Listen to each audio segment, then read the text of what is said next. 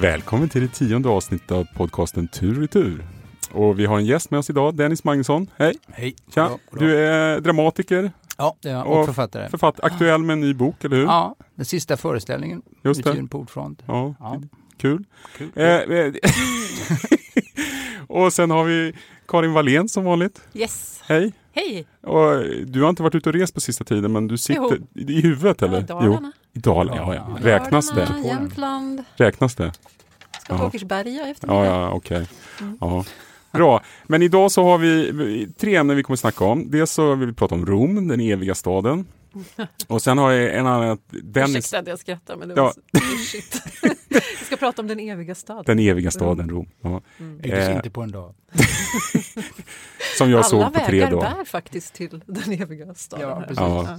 Sen är det jättebra om du pratar i mikrofonen. Oj, man får inte ens titta åt sidan med den här nya Nej, men fan vad tramsigt det här var. Men en anledning att Dennis med idag är att du ser väldigt mycket teater i London.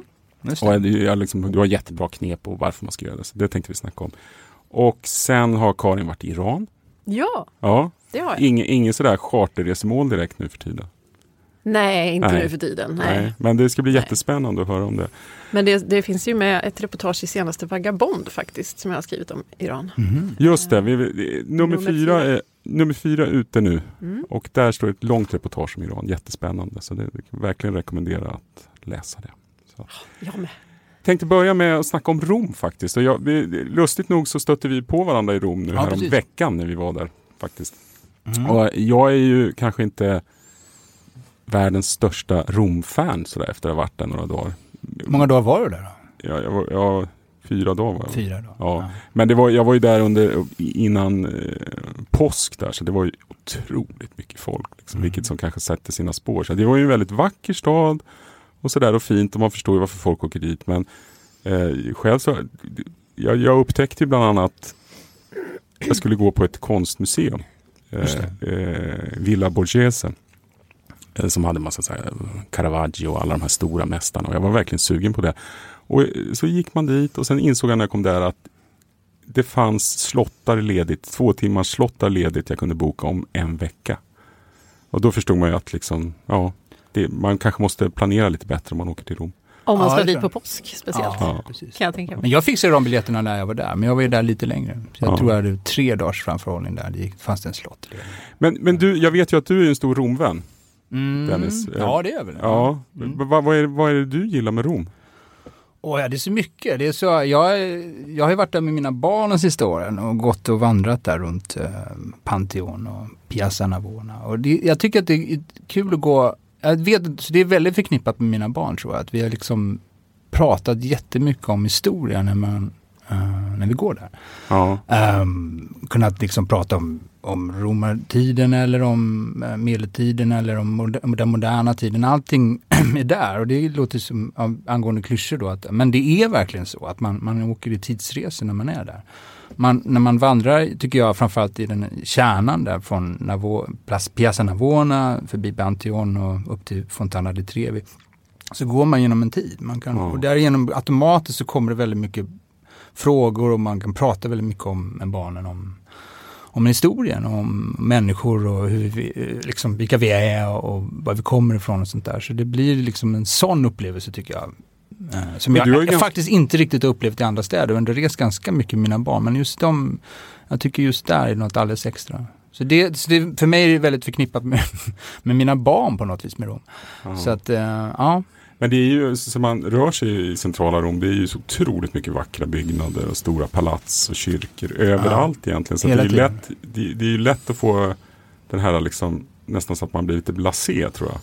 Alltså ja, precis. Jag tror att också mitt knep, tror jag, är att jag inte har något sånt där mål för dagen att jag ska gå dit, men att jag sätter inte ut någon tid när vi ska vara där och sådär. Och så verkligen stanna till hela tiden. För det finns så mycket hela tiden just. Man kan upptäcka så här små grejer och stora grejer. Och de stora grejerna är oftast, dels som till exempel Fontana di Trevi, det går nästan inte att vara där. Det är så mycket turister, eller? Ja, precis. Och spanska trappan också. Så vi gjorde så nu senast att vi bara gick förbi där och liksom typ bara passerade. För det går liksom inte stanna där, tycker jag, på det sättet. Man upplever mer folk som säljer såna här Det här året var det någon som sålde såna här laserlampor, gick de runt varandra. Alltså just när man går med barn också så blir det så att de ska sälja de här pipande grejerna.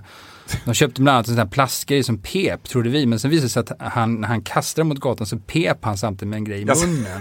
Så när vi kom hem så kastade han, så lät den ju inte. Va? Sådana där grejer. Men det är också, jag tycker ju så att det är roligt också. Att man liksom pratar om sådana grejer. Vilka är de och var kommer de ifrån och sådana här saker. Så att jag har egentligen inga problem med turistfällor så. För jag tycker det är en del av vilka vi är och hur världen är uppbyggd. Att de kommer hit och ska sälja de här grejerna. Och då börjar jag tänka på dem, var de bor och så pratar man om det. Nej, men annars att stanna till hela tiden för att det finns så mycket och inte ha något så här specifikt mål att vi ska klara av den och den och den och den grejen, för då blir det för mycket för att det finns så enormt mycket att titta på.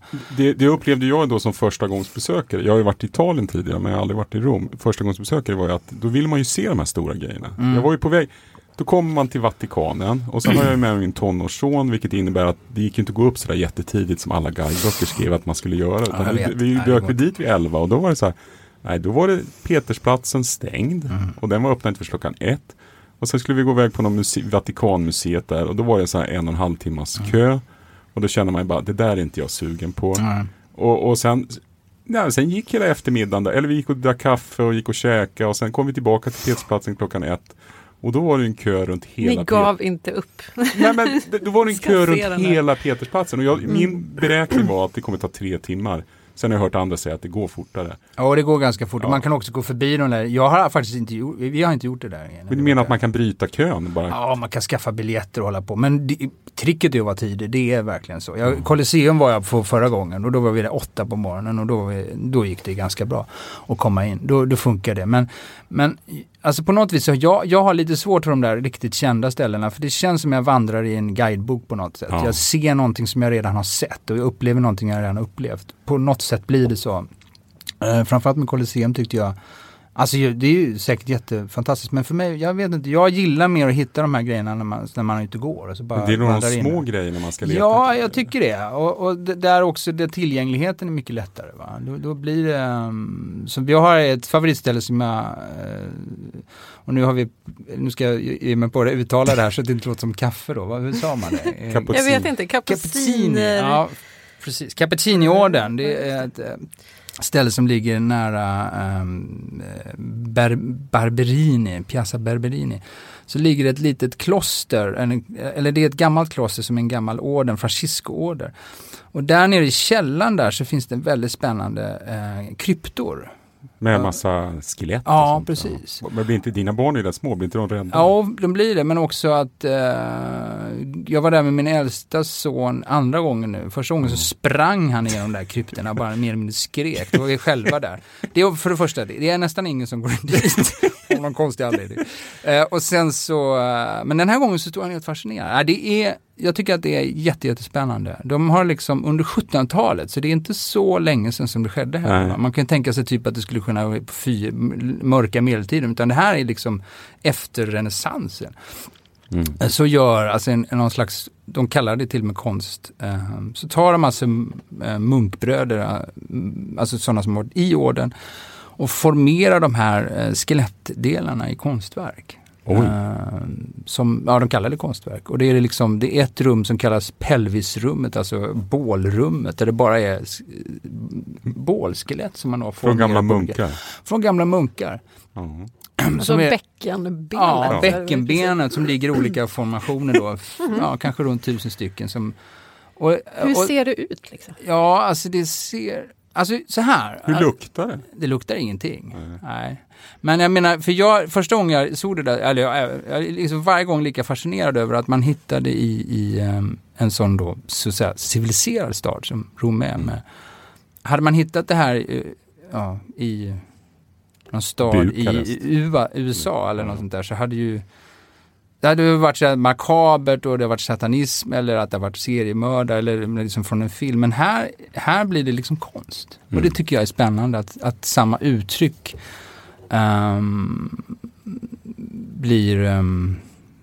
blir en turistgrej och blir någonting sakralt. Vad får du ut av det? Eller vad får du för känsla av det? Jag får ungefär samma känsla som när jag ser en riktigt bra skräckfilm eller när man går in i de här ondskans territorium i sig själv. Där man börjar undersöka vad det är när det ondskan eller det som inte kan vara ondska, det morbida inte är något farligt. För det är ju inte farligt. Nej, det är ju skelett som bara ligger där. Ja. Men vi upplever det som farligt därför att vi påminns om vår förgänglighet och det är ju det, och det är ju poängen med det. Mm. Det är därför, och det berättade, nu senaste gången jag var där så slank jag med en guidad tur.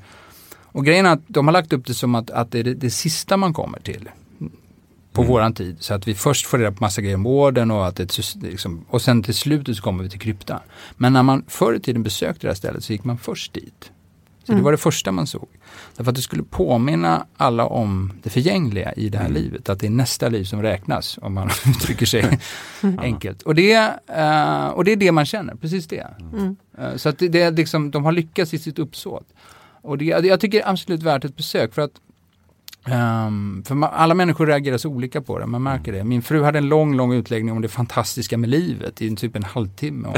Och det var ju hennes sätt att bearbeta dödsångest. Ja. Tänk att vi ändå lever och vandrar här så och sådär. Men det var fint, man reagerar på olika sätt.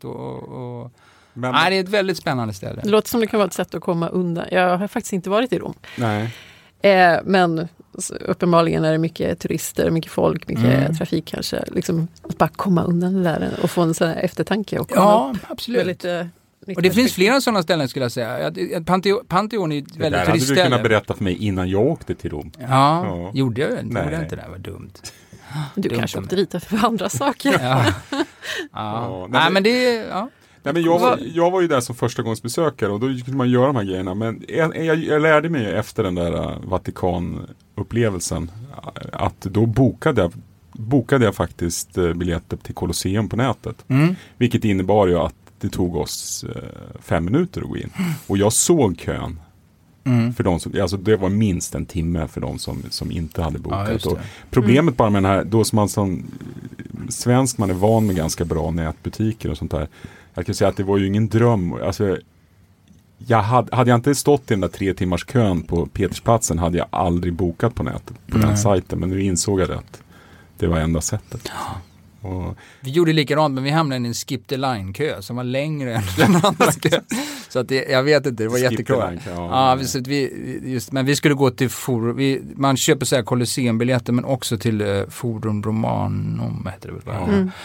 Och det här palatset där uppe, det var det en av sönerna var intresserad av att gå till. Så då var man tvungen att skaffa dubbelbiljett. Så att då gjorde det ingenting, men det var, annars hade vi fått stå hur länge som helst i kö. Sen tror jag lite av problemen också, i och med att Rom har man ju en bild av i sig inne av all liksom, filmer och alla böcker man har läst. För jag kände liksom, alltså Colosseum kändes ju lite platt efter att ha sett liksom Russell Crowe, Gladiator liksom. För det var ju den bilden jag hade i huvudet liksom, och då kändes det. Ibland så kan man ju få igång det där när man ser gamla ruiner, men det kom liksom aldrig riktigt till mig när jag var där, måste jag erkänna. Skulle du tycka att det var värt att gå dit? Nej, men alltså Colosseum tycker jag nog man ska gå till. Och jag tycker nog men är det bara så här, för man ska det? Eller tyckte du att det var värt det? Liksom? Nej, men jag tyckte det var värt det. Men jag hade aldrig stått i en 2 timmars kö för att vinna. Det hade jag inte. Men jag blir mycket mer sugen på dina cappuccini-bröder. Faktiskt måste jag säga, det låter ju fantastiskt. Men du, hur gör du? Hur kommer, det finns ju så, i och med att det är en sån stor turiststad Rom, så det finns ju, i de kvarteren jag bodde precis bredvid tågstationen där. Så fanns det ju väldigt mycket, man såg ju det var alla tecken på turistrestauranger som man absolut inte ville gå in i. Men hur gör du för att hitta liksom undan? För det måste ju finnas mycket bra restauranger. Jag tycker det är fantastiskt mat där, alltså, absolut. Men jag hade en ganska enkel guidebok, den här 10 topprom. Och den funkar? Ja, absolut. Så jag hittade ett par ställen, men jag har gått runt i de judiska kvarteren där. Och de är överhuvudtaget väldigt fina. Och också så här lite en pärla. Och bara går där runt om. Det är det området, om jag nu har rätt, jag kan ha fel också, men jag tror att det var så, att det är det området som alltid har funnits folk i Rom. Okay. För det var en tid alltså när... alla lämnade. Ja, just det. När katolska kyrkan lämnade Rom och flyttade till Paris, eller nej, inte Paris, Frankrike. Då var det liksom jättelite folk kvar i Rom under den tiden. Och då var det runt, alltså nära Tibern, vid de judiska kvarteren där. Och det tycker jag man känner på något vis. Att det är mycket historia när man går i de kvarteren. Och där finns det 2 restauranger som jag har varit på som var helt fantastiska. Det ena heter någonting på Soir Margarita och de andra heter någonting på Brandmän. Vi kan väl säga det att vi i poddanteckningarna så lägger vi in länkar till de här restaurangerna. Bättre än att jag försöker uttala något jag inte ens vet. Men vad är det för mat? Man tänker ju på pasta och pizza. Alltså så här, det lärde jag mig lite grann den här gången att de gör ju saker som, alltså själva grundprincipen är att de gör mat bara på saker som är odlas i området. Så att, alltså en riktigt då, och de gör samma rätter hela tiden. Vad är det för rätter? Det ska jag också uttala, men det är ju carbonara och så är det den här pasta areticana, något sånt där. Som jag försöker uttala rätt hela tiden. Och så är det någon med arrabbiate. Och det är med det här baconet och så är det med pecoriniost och så är det chilipeppar. Och lite annat jox. Men principen är att man gör det som är man gör lokalt. Ja. Så att du liksom, om rätten är baserad på någonting annat, då gör man inte det. Så att, alltså, nu menar jag, det finns bra restauranger som har pasta bolognese, absolut. Men egentligen är inte det romerskt då. För det är Bologna heter. Så vi var på några ställen vi skulle beställa just för att den lilla killen, han käkade typ bara lasagne och pasta bolognese. Så det är bara så, men det är ju inte, då var de så här, pasta bolognese, nej men det är ju i Rom. Jag åkte till Bologna så då, fast på ett trevligt sätt. Men ändå, så att det är själva principen. Och att vi skulle beställa den här förrätten med melon och då var det så här, men melon är inte säsong på nu. Så det är också det, att det var som en säsong. De bryr sig om råvarorna. Ja, absolut. Det är det som är tricket, det är därför det är god mat. Därför att de, Det här låter ju jättetråkigt när jag säger det, men jag tror faktiskt jag åt den godaste hamburgaren någonsin har ätit i Rom. Jo, men så är det säkert. De är noga med det de gör, va? Så att de kan ju nog ge sig på Kina-mat och allt möjligt. Ja, men det var en sån här bistro och det var så här små miniburgare och vi var helt... Vi ville bara ha något snabbt, eller bara för att stilla oss lite till middagen. Men det var nog faktiskt den godaste början någonsin. Och det kanske lite... Men samtidigt, min 16-åring var väldigt nöjd med att för att vi har ju rest mycket i Asien och då är vi väldigt emot att de ska äta pizza och sånt där. Nej, nu ska ni äta den lokala maten. Och han var ju väldigt nöjd med att han kunde äta pizza och att det var den lokala maten. Att det var godkänt. Ja, och rompizzorna, jag inser ju det att jag har ju alltid ätit... I Sverige är ju oftast pizzorna rätt tunna. Just det. Och det är ju inte så man gör dem i Rom. Och mycket grejer har vi på också. Mycket fläska på. Ja, det är ju en sån där liksom. Amerikansk grej. Slänga på allting. Men jag menar, just i Rom så är de rätt... Alltså själva brödet är tjockt. Medan i Napoli så är de ju tunna. Men sen är det ganska sparsmakat med vad man har på, eller hur? Ja, det är väl mest margareta eller lite sardeller och sånt, eller? Ja, eller vet allt möjligt. Men det är verkligen alltså gå in bara på sånt här streetställe, alltså de säljer över disk och bara ta en liten pizzabit. De är ju skitgoda. Absolut kanon. Så det är liksom inte så att det görs, allting gör de, sen finns det också så här turistgrejer och sånt där. De kanske inte lika seriösa med det, men det är för de gör ungefär, själva principen återigen, de gör ungefär samma sak och de gör det väldigt, väldigt bra. Så det här kaffet som de gör, det är ju helt otroligt, va? Och glassen är ju, jag menar, verkligen är helt fantastisk. Men en grej som jag tänkte på också, för att jag var ju på sån här som rekommenderades då, en sån här liksom hål i väggen med pizza. Och pizzan var ju otroligt god faktiskt, men alltså 2 ordentliga pizzaslice, en öl och en vatten, 35 euro. Och då var det liksom inte ens sittplatser. Och jag kände, det var lite i den prisnivån man hela tiden hamnade. Vad man än gjorde så vart det en 30-35 euro liksom. Var någonstans i stan var det här? Nej, det här var ganska nära Vatikanen, men det var ett genuint bra ställe. Och men sen en kväll så åkte vi ut ganska långt ut för vi ville gå på en engelskspråkig bio. Och men det var rätt dyrt där också. Och då kände vi att det var väldigt bra, väldigt trevligt. Det enda som var billigt som jag upplevde, det var att gå på bio. Det kostade 2 euro. Wow, det är ju skitbilligt. Och det var skitkul för att det kanske var en annan stämning. Kanske är värt att åka dit och bara dra igenom alla filmer som går. Det fanns, då måste det vara bra på italienska. För jag lyckades hitta typ ett par filmer som inte var dubbade. Det var ju därför vi fick åka så långt. För vi inte ville se en dubbad film. Just det. Men det är ändå... Ja... Nej, men det var väldigt dyrt i Rom. Nu rörde man sig naturligtvis i centrala kvarteren och det finns säkert knep att komma undan, men nej, det är väldigt dyrt, absolut. Men jag tycker nog, i erfarenhet i alla fall, att de här restaurangerna, de här judiska som jag var på restaurangerna då där var inte fullt så dyrt. Nej, om man jämför med kvaliteten. Ja. Så att det gäller att hitta de där ställena som inte är där inte turistmenyerna syns för tydligt och sådär. De gäller att hitta dem. Men man måste gå runt lite. Men om man gör det, och det kan man göra i centrala delarna vid Pantheon där, Piazza Navona, bara går liksom en sidogata så hittar du dem. Men sen så var jag på det finns ju den andra sidan Tibern, alltså Vatikanstaten ligger på andra sidan, om man nu ser från Piazza Navona. Men så ligger det ett område som är en slags förort kan man väl säga typ. Och det uttalas Trastevere. Just det. Det har man ju hört talas om. Ja, det rekommenderar jag verkligen att gå en promenad där. Det finns dels väldigt så här, riktigt gamla kyrkor där som alltså är byggda för länge sedan. Det finns ju mängder med kyrkor i Rom, men de är lite mindre och känns liksom som att du går in i den lokala kyrkan mer än en turistmål. Där det liksom pågår verksamhet samtidigt som du är där. Men där finns det också väldigt fina restauranger, enkla, och där tycker jag nog att turistkänslan är lite mindre. Om du bara går lite vid en sidgata så hittar du jättefina ställen där. Där tycker jag är värt att gå. Det är ett annat Rom. Och där känner du också den här lite grann som i judiska kvarteren, att där kan du kan nästan bara knalla på själva gatan och känna att det här är historisk mark. Är det lätt att ta sig runt? Jag har ju liksom, som sagt, jag har inte varit där. Jag har inte studerat någon karta av Rom och tänker hur utspritt är det om man vill se en del av de stora sevärdheterna, men sen också så här, vandra omkring och upptäcka saker. Vi gick bara, och jag hade en 8-åring med mig. Vi fixade att gå överallt. Sen kanske på kvällen man tar en taxi, och det är inte så farligt dyrt faktiskt. Alltså tunnelbanan funkar ju vi åkte jättemycket tunnelbana. Jag är egentligen emot att åka tunnelbana för jag vill ju gå och se, men det var billigt. Ja, det var ytterligare en grej som inte var dyrt att åka tunnelbana. Och sen, bussar också är kanonbra att åka. Så det gäller bara att lära sig systemet. Så kan man ju, med Google nu kan man ju liksom bara slå in och så åka buss. Och det är skitbilligt, kostar 1 euro tror jag, eller 1,5. Och då kan man, det är som att åka turistbuss för att man åker igenom de här områdena. Så det är kanonbra. Jag gjorde en sån där hop-off.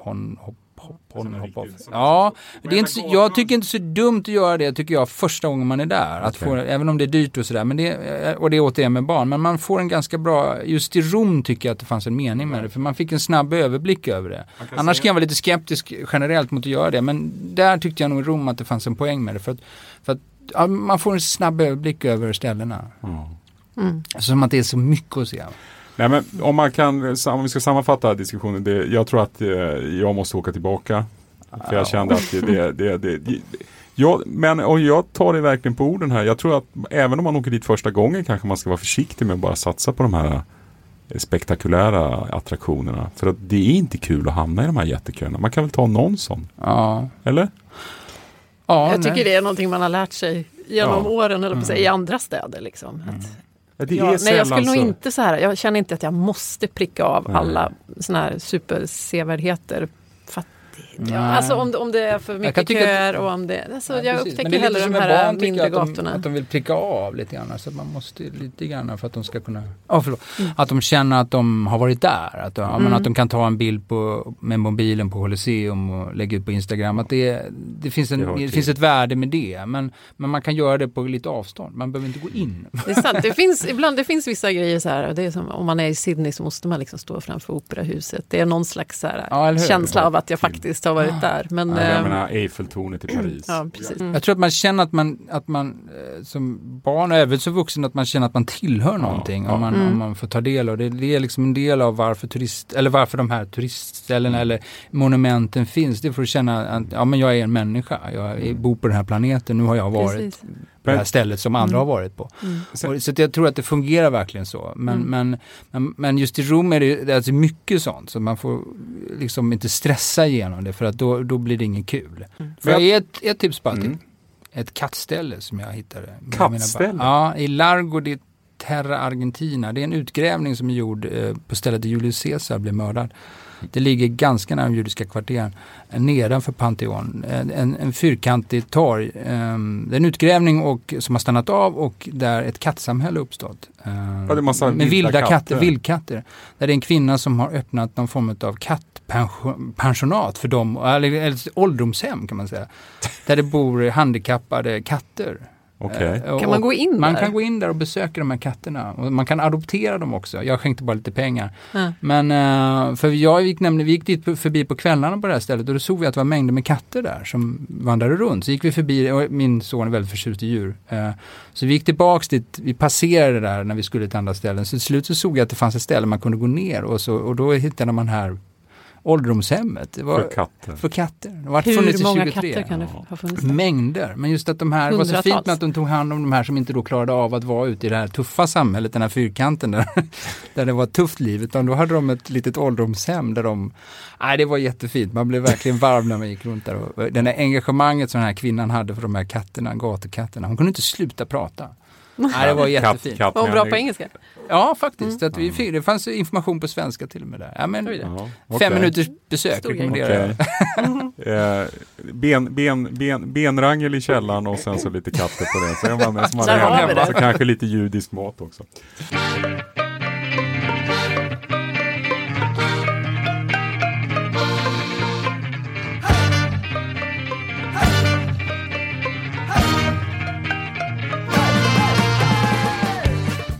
Du är ju en etablerad dramatiker, Dennis. Ja, jo, jag har fått mycket pjäser uppsatta på runt om i hela Sverige. Har du fått några utomlands också, eller?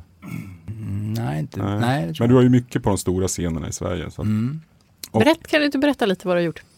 Senast gjorde jag på Stadsteatern en pjäs som heter Dylan-sällskapet.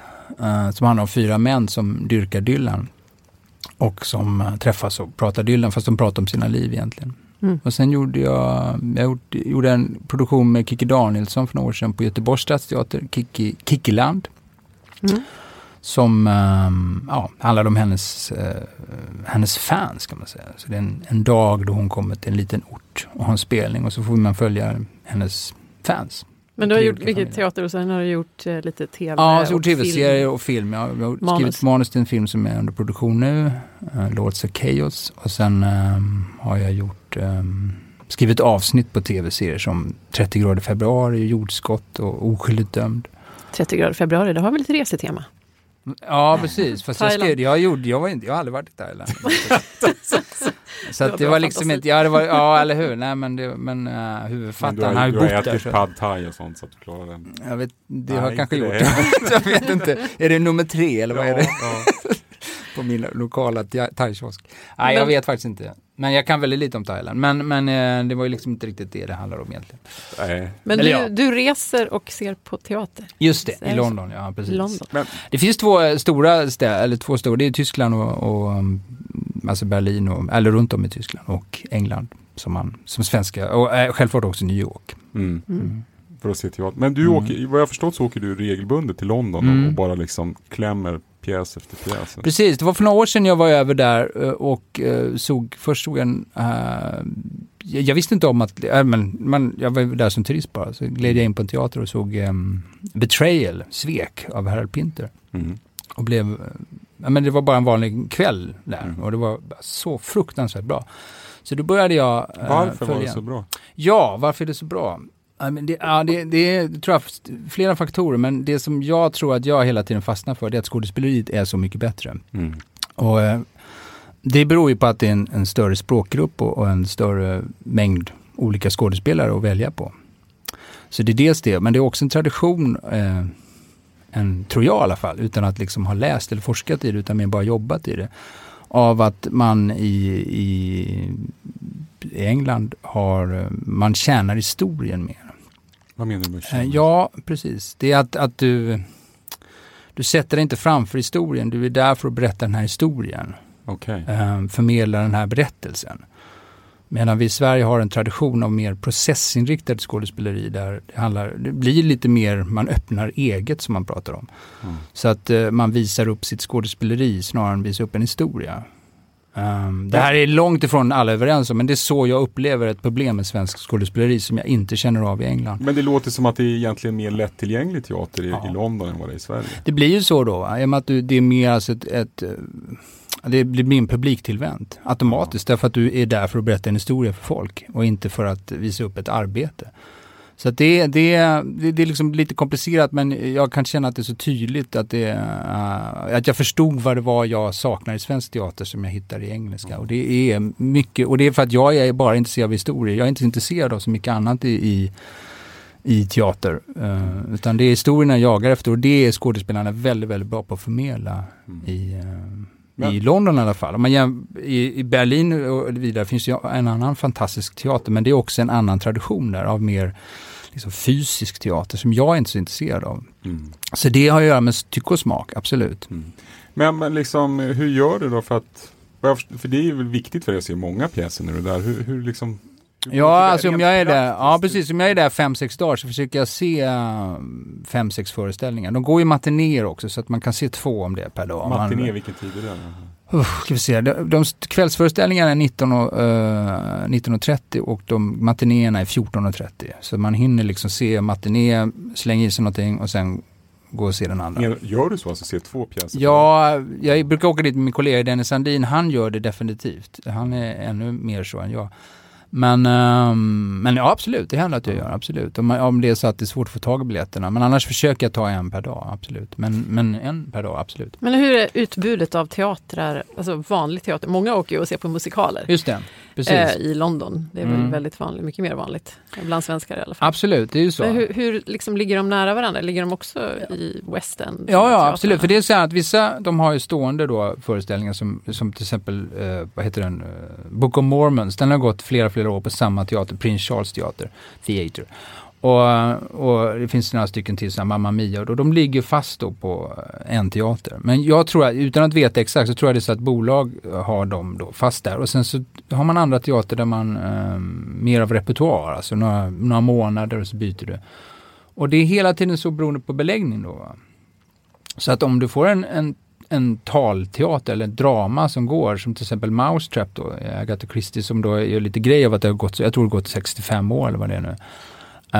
Så då löper den på det, men sen kan de flytta kanske teater. Men det ligger ett stort antal i West End och det är mest musikaler, men även då, det kan också vara produktioner som har varit på National Theatre som har gått bra där, och som då, om den har en publik, så kan de flytta den till West End och få hela den marknadsföringsapparaten och få nypremiär då. Det är de flesta, som skulle jag säga, de jag har sett som har varit väldigt, väldigt bra. De har oftast spelats på en statlig eller en mindre teater först och sen flyttat ut. Bland annat en föreställning för några år sedan som heter Jerusalem, som var för mig en så här enormt viktig pjäs för inspirerande, som först var en National Theatre-produktion. Går det också på de statliga national? Brukar det gå på de statliga National absolut. Theatre också? Ja, absolut. Så det finns ju då, alltså jag brukar göra så att jag tittar först sajter hemma i Sverige, och då finns det en ganska bra, jag kollar med mobilen vad den heter. Det finns några stycken. Jag brukar använda den här, men det kan man använda olika kanske. Men den här heter londontheatre.com.uk. Jättebra, man bara bläddrar, eller så what's on, och så kan man kan på mobilen kan man inte göra det. .co.uk. Ja, just det. Vi lägger en länk på. Och då kan man lägga liksom det datumet man är där på. Och så ser de, så får man upp vilka föreställningar som går precis den dagen, vilken tid. Och så kan man bara kolla igenom där, och då finns det både musikaler och vanlig talteater då. Är det svårt eller lätt att få biljetter, och vad kostar det? Alltså det är dyrt, är det ju. Absolut. Men det är inte så svårt att få biljetter. Alltså jag brukar göra så att jag... Men vad är dyrt? Ja, gud vad är dyrt? Ja, 600-700 får du räkna med då.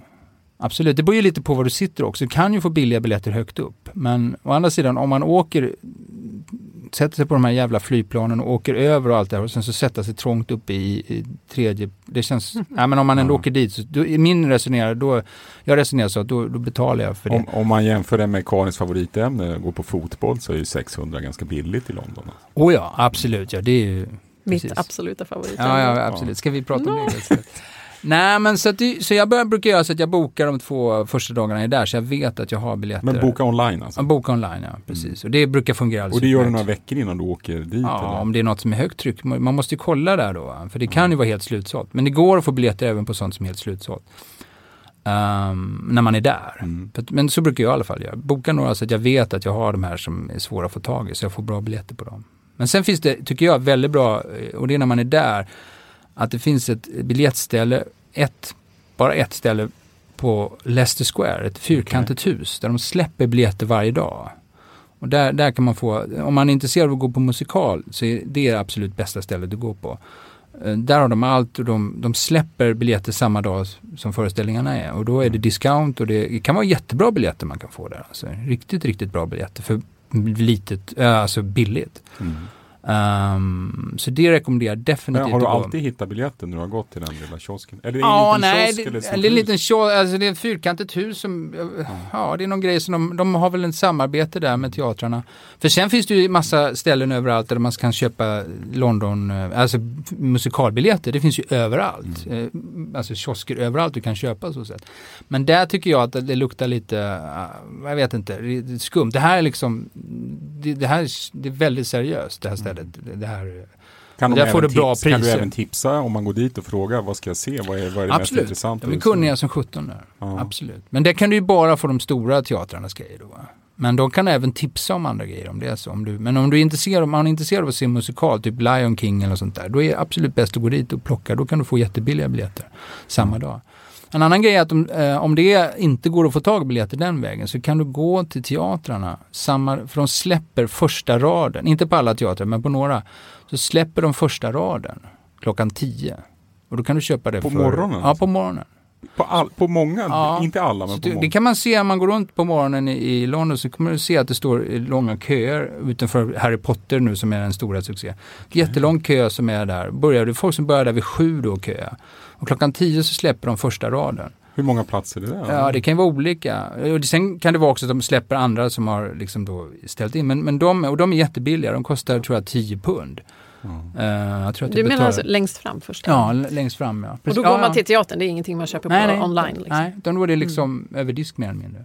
Så de kan du bara få tag i där. Så att är det så att man verkligen vill se en föreställning, man lyckas inte få det på nätet, man lyckas inte få det på Leicester Square, då kan man gå till teatern. Okay. Sista chans. Så är den här Don Juan in Soho som var jättesvår att ta biljetter på.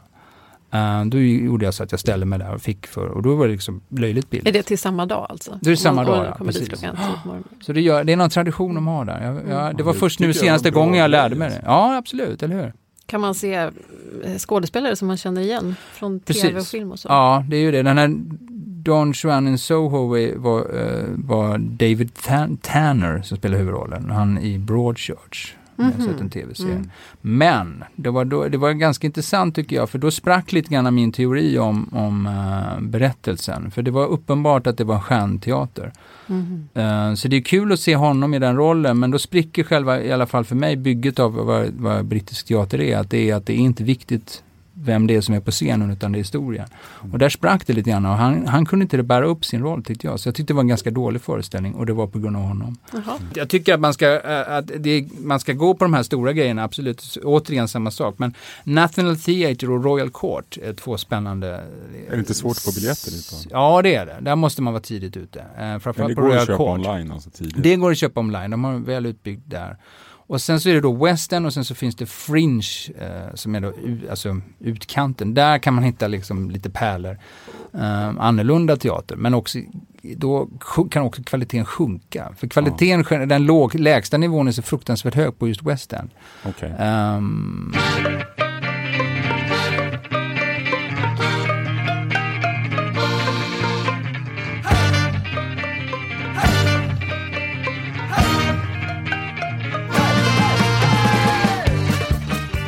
Karin, jag har precis läst ett långt spännande reportage i Vagabond om när du reste i Iran.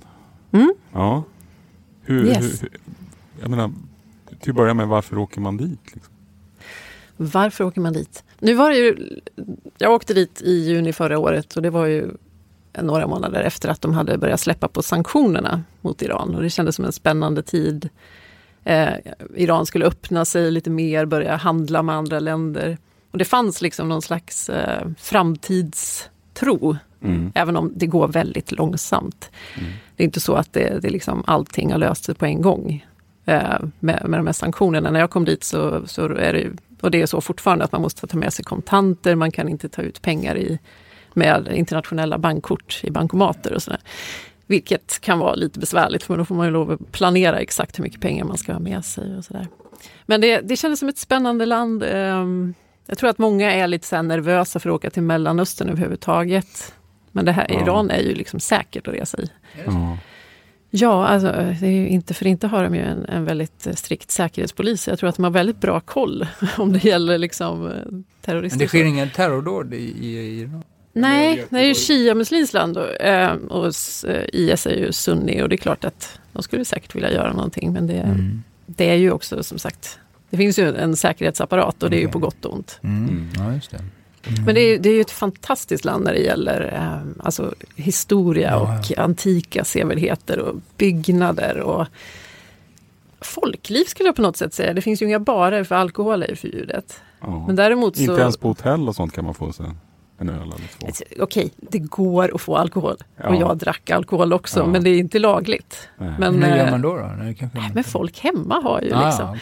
Det är så här, allt funkar, allt går ju. Det går ju att smuggla in. Det kostar väldigt mycket om du ska köpa liksom en Heineken. Kanske kostar så här 100 spänn. Okay. Liksom, om den är insmugglad då.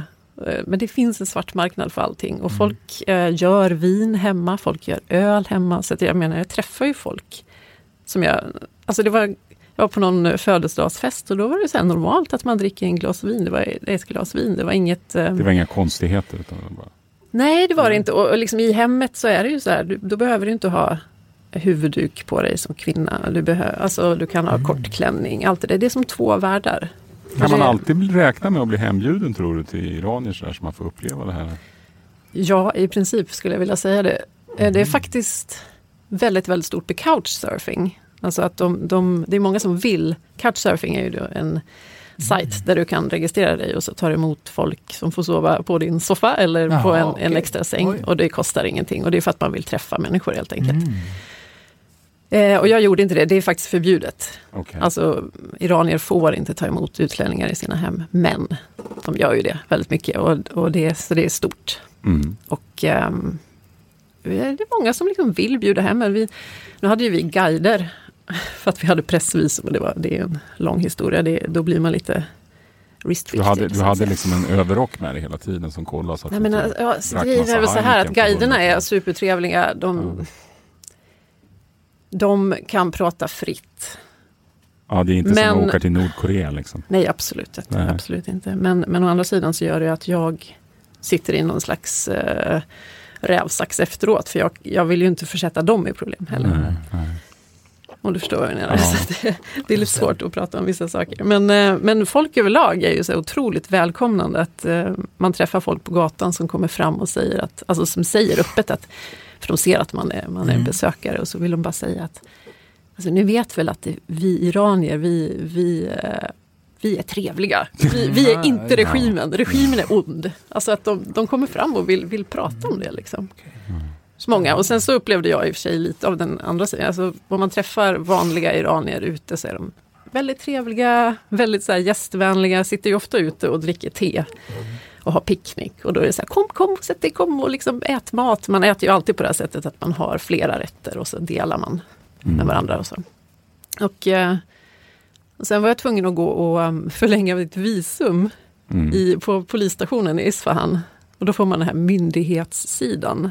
Det är inte lika trevligt kanske? Inte lika trevligt. Kommer dit, för det första måste ju då kvinnor gå in genom en dörr och män genom de andra. Och då blir jag så här kroppsvisiterad av en kvinna. Och då hade jag på mig en jättelång kjol ner till anklarna. En lång skjorta, man ska ju ha också en skjorta eller en kappa som går ner över rumpan. Och långärmat och så ska man ju ha en sjal på huvudet. Och så drog hon upp kjolen. Och blev helt chockad över att jag inte hade någonting under. Alltså, jag hade ju trosor på mig. Du har inga byxor på dig, sa hon. Okay. Jag har ju en jättelång kjol och det är 35 grader liksom. Du måste gå och köpa byxor, annars får du inte komma in här på polisstationen. Okay. Det var liksom så här fruktansvärt att det var liksom öppet där under kjolen. Liksom. Men jag köpte bröder då? Jag gick och köpte tjocka strumpbyxor. Och då blev jag insläppt. Men då fick jag ändå lov att dra på mig en sån här chador. Som alltså bokstavligt talat betyder tält. Och det är som ett stort lakan bara. Som man behöver inte ha det när man är ute på stan. Det var bara inte ute på stan, men däremot om du går in i moskéer oftast. Just när vi kom fram åkte vi till Ayatollah Khomeinis grav. som är öppen dygnet runt. Det var väldigt roligt att gå in där vid 1 på natten. Och det var första gången jag fick prova på chador och jag kände mig helt lost. Jag liksom, men är det stort? Jag såg ut som spöket Laban och gick omkring och liksom så här gömde mig och folk fnittrade så här för att jag hade inte fått in den här svungen som alla kvinnor där har. De bara slänger den över på ett speciellt sätt och jag gick omkring och liksom måste man ha det? Såg ut som jag var nerbäddad i en säng. Det är bara kvinnor som måste ha det? Men kan ha, alltså du ska inte ha shorts på dig. Okay. Du kan ha t-shirt i vissa sammanhang. Men som kvinna, alltså i Teheran är det ju en sak. Då kan du ha din sjal sittande ganska långt bak på gässan. Du visar ganska mycket hår. Det är väldigt mycket mode i det där också. Liksom hur den ska sitta. Och man ska gärna visa ganska mycket hår längst fram. Och det brukar gå bra. Det går ju alltid i vågor lite med liksom hur moralpolisen, vad de tillåter och sådär. Kallas de moralpolisen? Eller vad heter de där? Ja, men alltså det är ju sharia. Det är typ den religiösa polisen, tror jag. Ja, just det, precis, den religiösa. Ja. Man säger religiösa polisen där. Jag säger moral. Ja, nej, men det är bara för att det är intressant begrepp. Och våran guide råkade faktiskt ut för en sån en gång. Så jag har sett när de slår till. Det var när vi kom till den lilla staden Kashan. Efter Teheran så åkte vi ner till Kashan. Känd för handknutna mattor. Om ni har sett The Big Lebowski. Filmen så är det en matta som är med och figurerar där och den är från Kashan. Och det första som hände när vi kom ut ur bilen då åkte vi faktiskt taxi och då kom vi ut och så kommer det fram en man, han var kanske 35-årsåldern. Han hade med sig 2 äldre kvinnor som var klädda helt i svart då, med stora chador som var svarta. Så det såg ut som 2 dödsänglar på något vis och lite otäcka faktiskt. Men mannen pekar på våran guide och sa, du måste byta om. Och då var det liksom att hennes mantå, som det kallas, som en kappa, den gick över rumpan. Hon hade byxor på sig, men den var liksom lite för långt upp på låret ändå. Och kanske att ärmen inte gick ända ner till liksom över de här knölarna på handlederna. Mig liksom hade de ju större förståelse för ifall det inte var så här korrekt liksom. Men då hade ju hon som tur var med sig packning där i bilen, så det var bara att sätta på sig en annan kappa och sen så fick hon tillbaka sitt ID-kort. Fick gå in på något kontor. Men är det, nu låter det som att det är väldigt krångligt att resa i Iran. Är det krångligt att resa omkring där? Eller? Nej, det är inte krångligt. Det är inte krångligt att vara turist i Iran. Man måste bara följa reglerna som kvinna att man har huvudduk på sig. Och det jag tänkte säga är just att när man kommer utanför Teheran så är det lite striktare. Då kan det vara så att du måste ha strumpor på dig i sandalerna, även om det är 35 grader liksom, för du får inte visa hud. Men annars är det som sagt, det är trevligt, folk är väldigt vänliga och vill prata och sådär, hänger ute på kvällarna och bjuder på te och såna här grejer.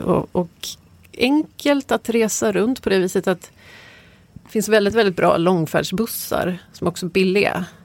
Luftkonditionerade och så. Ja, gud ja. Och liksom åkte nattbuss, det kanske var 8 timmar, kostade 50-60 kronor.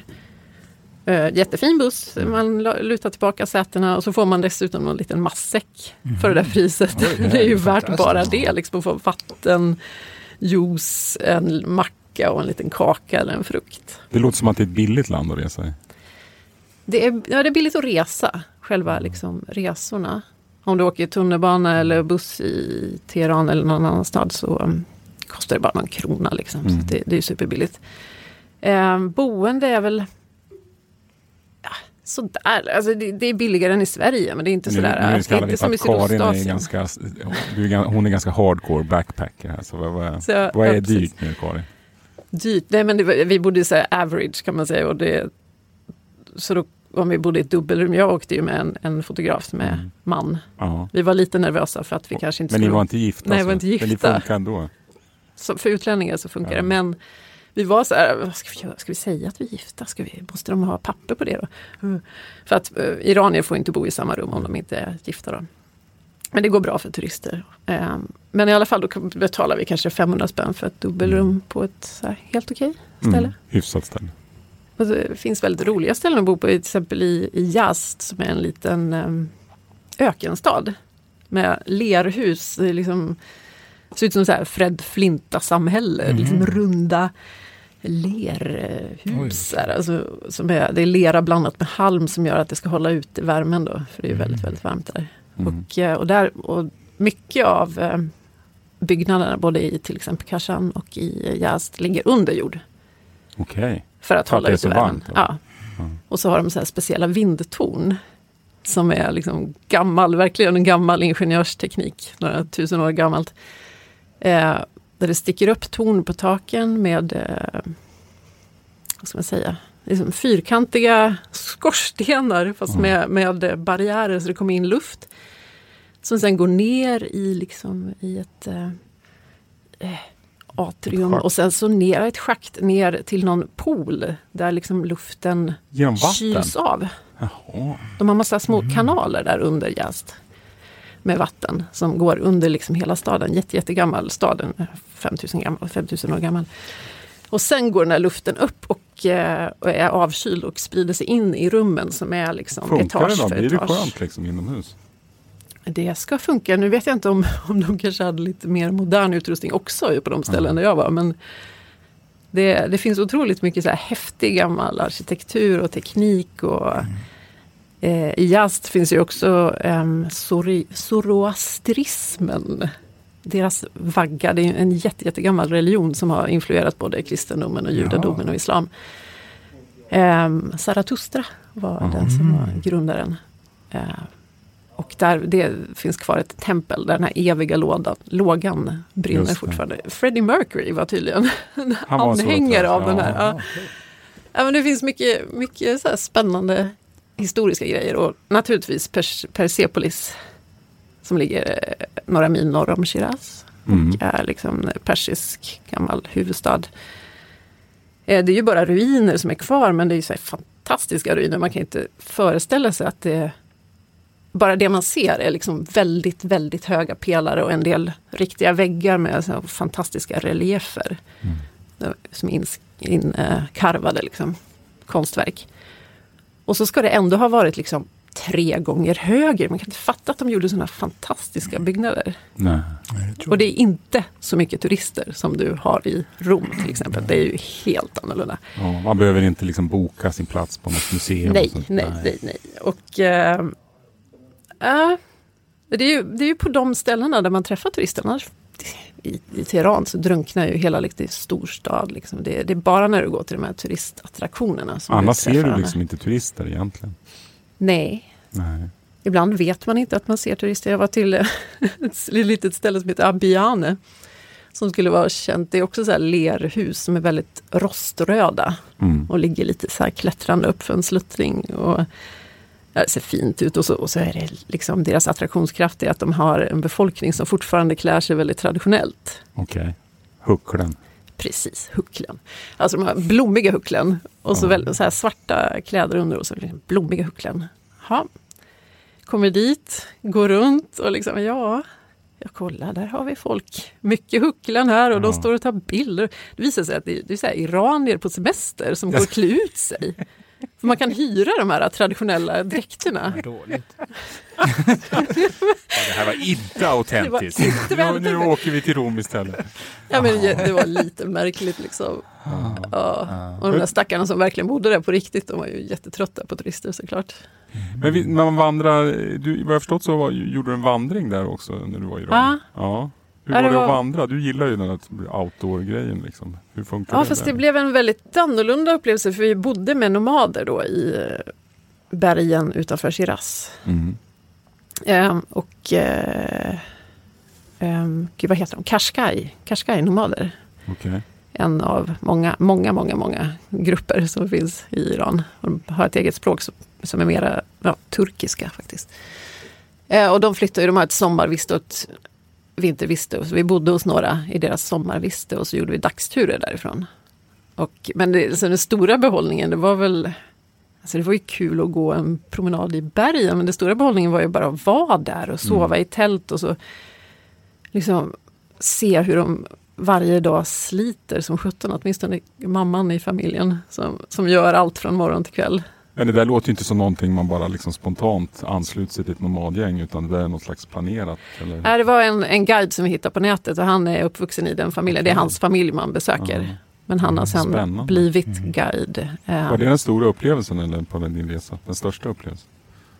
Det var nog en av de största upplevelserna för att man liksom får komma in i något helt annat och så är man ju ganska långt ute.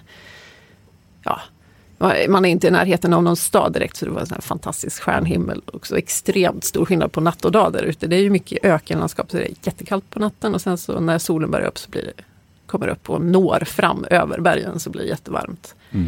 Men alltså de lever helt utan el, ute ute med sina getter och får på dagarna så är det liksom rutiner varje dag. Den tiden kommer de tillbaka med getterna och fåren så ska de mjölkas och så sen sätter mamma i huset igång och gör yoghurt och ost. Alltså det är bara saker som pågår hela tiden i ett slitigt liv. Ja. Det var en stor upplevelse och det kan man göra på många sätt. Det finns även liksom såna här rundresor som är arrangerade av till exempel läs- och res och sånt där det ingår att man åker ut till nomader. Så det är liksom inte en helt onormal sak att göra som resenär i Iran. Men annars är mitt favoritställe var Isfahan. Är det något religiöst centrum? Men nej.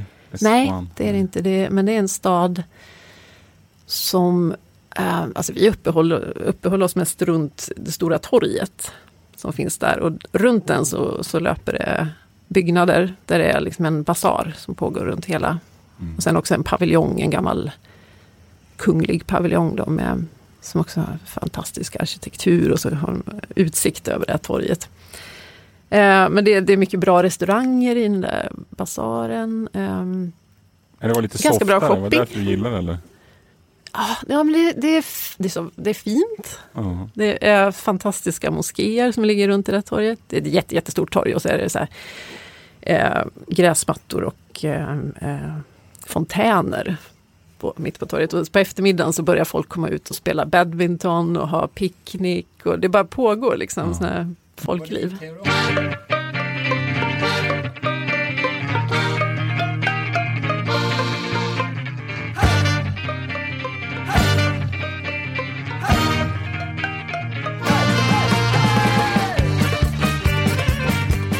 För vi satt i en viss knipa. Vi hade för lite pengar plötsligt. Nu löste det sig, jag fick betala en sak efteråt när vi kom hem istället. Men man ska ha med helst dollar då, fina sedlar. Och så växlar man det på plats. Det finns växelkontor. Men du menar att det går inte att ta ut pengar i bankomat? Nej, det går inte. Men om du går till en matthandlare som säljer jättedyra persiska mattor för 100 000 kronor, handknutna, så är det ju svårt att ha med sig 100 000 kronor kanske. Och då tar de kort som då transaktionen går via Dubai på något vis. Det är säkert något pålägg där också. Vi höll ju på att dividera det hit och dit med hur vi skulle göra och få tag på pengar. Och då hade vi en guide som försökte hjälpa oss och han kunde fixa så att vi kunde få ta ut pengar genom de här matthandlarna eller genom den svarta marknaden där det kom pengar från Turkiet. Och då lägger man på 15%. Liksom. Det går men ja, precis. Allting går. Det är ju så roligt med det här med subventionerna, sanktionerna. Sanktionerna som har funnits mot Iran och de flesta har, eller många ekonomiska sanktioner har väl lyfts, men det har fortfarande inte märkt sig jättemycket. Men då kan man ju tro att de kan ju inte ha någon import av varor. Jag såg någon sån här dokumentär där det var så här, de har ett eget Cola-märke för Coca-Cola finns inte. Och så kommer man dit och bara, Coca-Cola, allt finns. Apple, Reebok, you name it liksom. Men det är en blandning av, en del är ju piratkopior och mycket är bara insmugglat eller intaget på något klurigt vis, ofta via Turkiet. Så finns det verkligen så här moderna barista-caféer och såna här saker. Det är inte så konstigt heller att caféer just blir en grej när man inte har barer med alkohol. Det finns ju så många delar av Iran som man kan besöka och ställen som inte jag har varit på heller. Men Alborgsbergen ligger ju precis vid Teheran. Du ser bergen hela tiden. Där är det bra skidåkning. Jättebra skidåkning på vintern. Det är så extremt högt. Så du kan åka i väldigt torr, fluffig snö där uppe. Det är ju populärt. Men man kan ju tänka på en sak att om man åker till Iran nu och som när jag gjorde det också så innebär det att du, om du ska åka till USA så kommer du få problem. Kört. Det blir krångligt. Alltså, om du ska vara ärlig när du ansöker om sån här ESTA då ska du ju svara på frågor som har du varit i Iran, Sudan tror jag, Afghanistan och så vidare de senaste 5 åren. Och har du det, då måste du gå till ambassaden på intervjuer och betala 1000 spänn eller något sånt där för att få visum. Och då måste du vara ute liksom 2 månader innan. Du kan inte bara spontan åka till USA. Det är väl snack nu att de ska ta bort det här waiver-systemet för svenskar. Just precis, så att det kanske ändå blir meningsfullt. Det kanske ändå blir så att vi måste gå och söka visum till USA. Ja, just det. Ja, något extra? Nej, men jag tycker att den stora behållningen var människor faktiskt. Som är jättenyfikna och välkomnande och trevliga. Och blev hembjuden på lunch. Och liksom, du kommer att träffa folk. Ja, nej, men jag tror vi nöjer oss för det idag. Kul att ni var med idag. Och om ni vill komma i kontakt med oss så mejla oss på hej@turoretur.com. Och så finns vi på Instagram. tur_o_retur. Yay! Yeah. Och vi finns på Facebook också. Så hör gärna av er om ni har några synpunkter eller vill höra något särskilt. Tack för idag. Tack, ciao!